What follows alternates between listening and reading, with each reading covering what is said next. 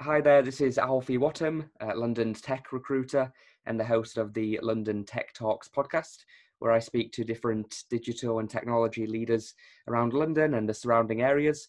Today I'm here with Shahar and we're going to be talking about different. To give the viewers some context, can you tell us a little bit about yourself, Shahar?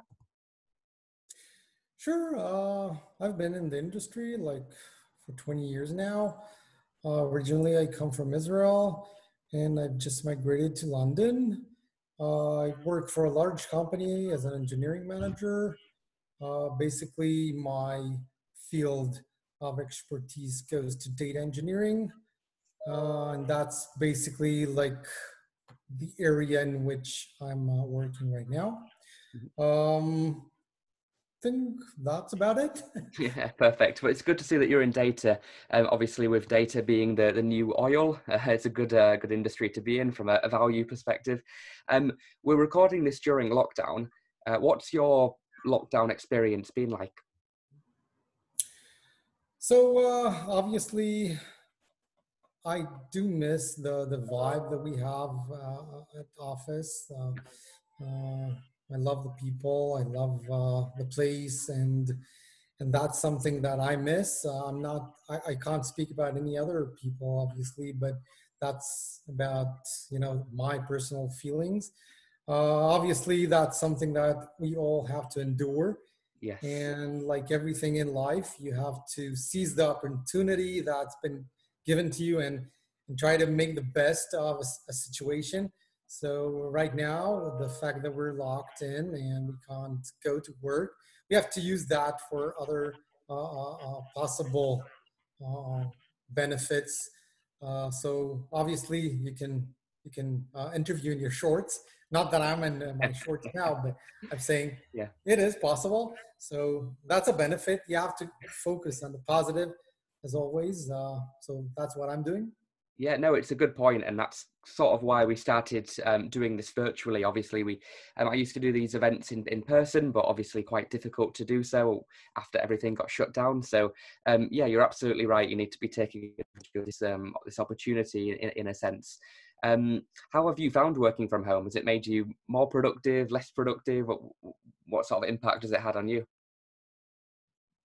So, like I said, it's basically up to you to do your best in this situation. So, uh, it goes, there are pros and cons to everything Yeah, and to that too. So, obviously, you cannot communicate verbally with other people yeah, like you used to do. Just surprise someone at his desk and ask him a question. You can't do that anymore. On the other hand, you find yourself uh, more focused on your work than when you have like all the distractions in the office. So, it goes both ways. You just need to make sure that you minimize the bad effects and maximize the good effects, right? yeah. No, it's good advice and a good point. So a lot of the people that watch these videos, Shahar, are IT graduates. They're junior developers. They're quite new to the industry. Obviously, you've been in this for quite a while. Do you have any advice for those people that are just starting out on their tech journeys? So I think that in today's world, it's quite different than when I started. But today, I think there are so many different kind of verticals and technologies and stacks. So it's very hard for people to master all of them. One good point I can offer to people that are just getting started in this business is to try to understand where they want to go and try to focus themselves in that direction. That's something that I'm not sure that many people today do, and that's one.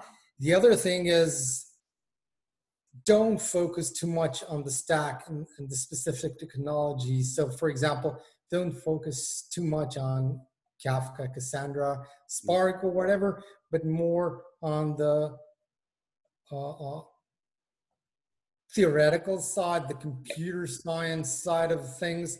So that if you, for example, go to big data or data engineering in general, so you'd prefer to not concentrate on the specific technologies, but rather on the science behind that, because technologies tend to change rapidly. And if you're going to focus and master only one of them, you're going to be left behind. So it's better to understand the underlying concepts rather than the specific technology. Yeah, no, absolutely. I mean, tech is changing every single day, so you've got to keep updated with the principles and whatnot. Brilliant. All right. Well, looking into the future, then, obviously you've been in this industry for a while. Um, are there any cutting edge technologies or big data tools or anything around that side that you are passionate about and that you think will have a big impact on the future moving forward? Well, it's very hard to say now. Depends on how forward you mean. Like, uh, I'm guessing that in the next few years, we're going to have a lot more. Uh, well, we're already talking about Kubernetes Yeah. and Apache Beam, Apache Kafka, Apache Cassandra, as well as the TensorFlow. These are, I think, things that have been starting to be like the mainstream now, and it's going to remain for the next few years, I guess. But furthermore, it's just like impossible to predict. Yeah, no, absolutely. It kind of goes back to I was talking to somebody this morning about this, in that it's really hard to predict these kind of things in the future. I mean, 20 years ago, what we wanted now was flying cars, and what we got was 140 characters with Twitter. So it's kind of hard to sort of apples and oranges and that kind of thing. Um, Brilliant. Well, thank you so much for having a quick chat, Shahar, and getting a few of your ideas and insights and that kind of thing for people to watch over their lunch break and whatnot. I'll tag you on LinkedIn when it goes out in a couple of days. And then that way, if people have further questions in the data and engineering space, they can reach out and drop you a line. But thanks very much for your time again. And thank you, everybody, for watching. Thanks. Bye.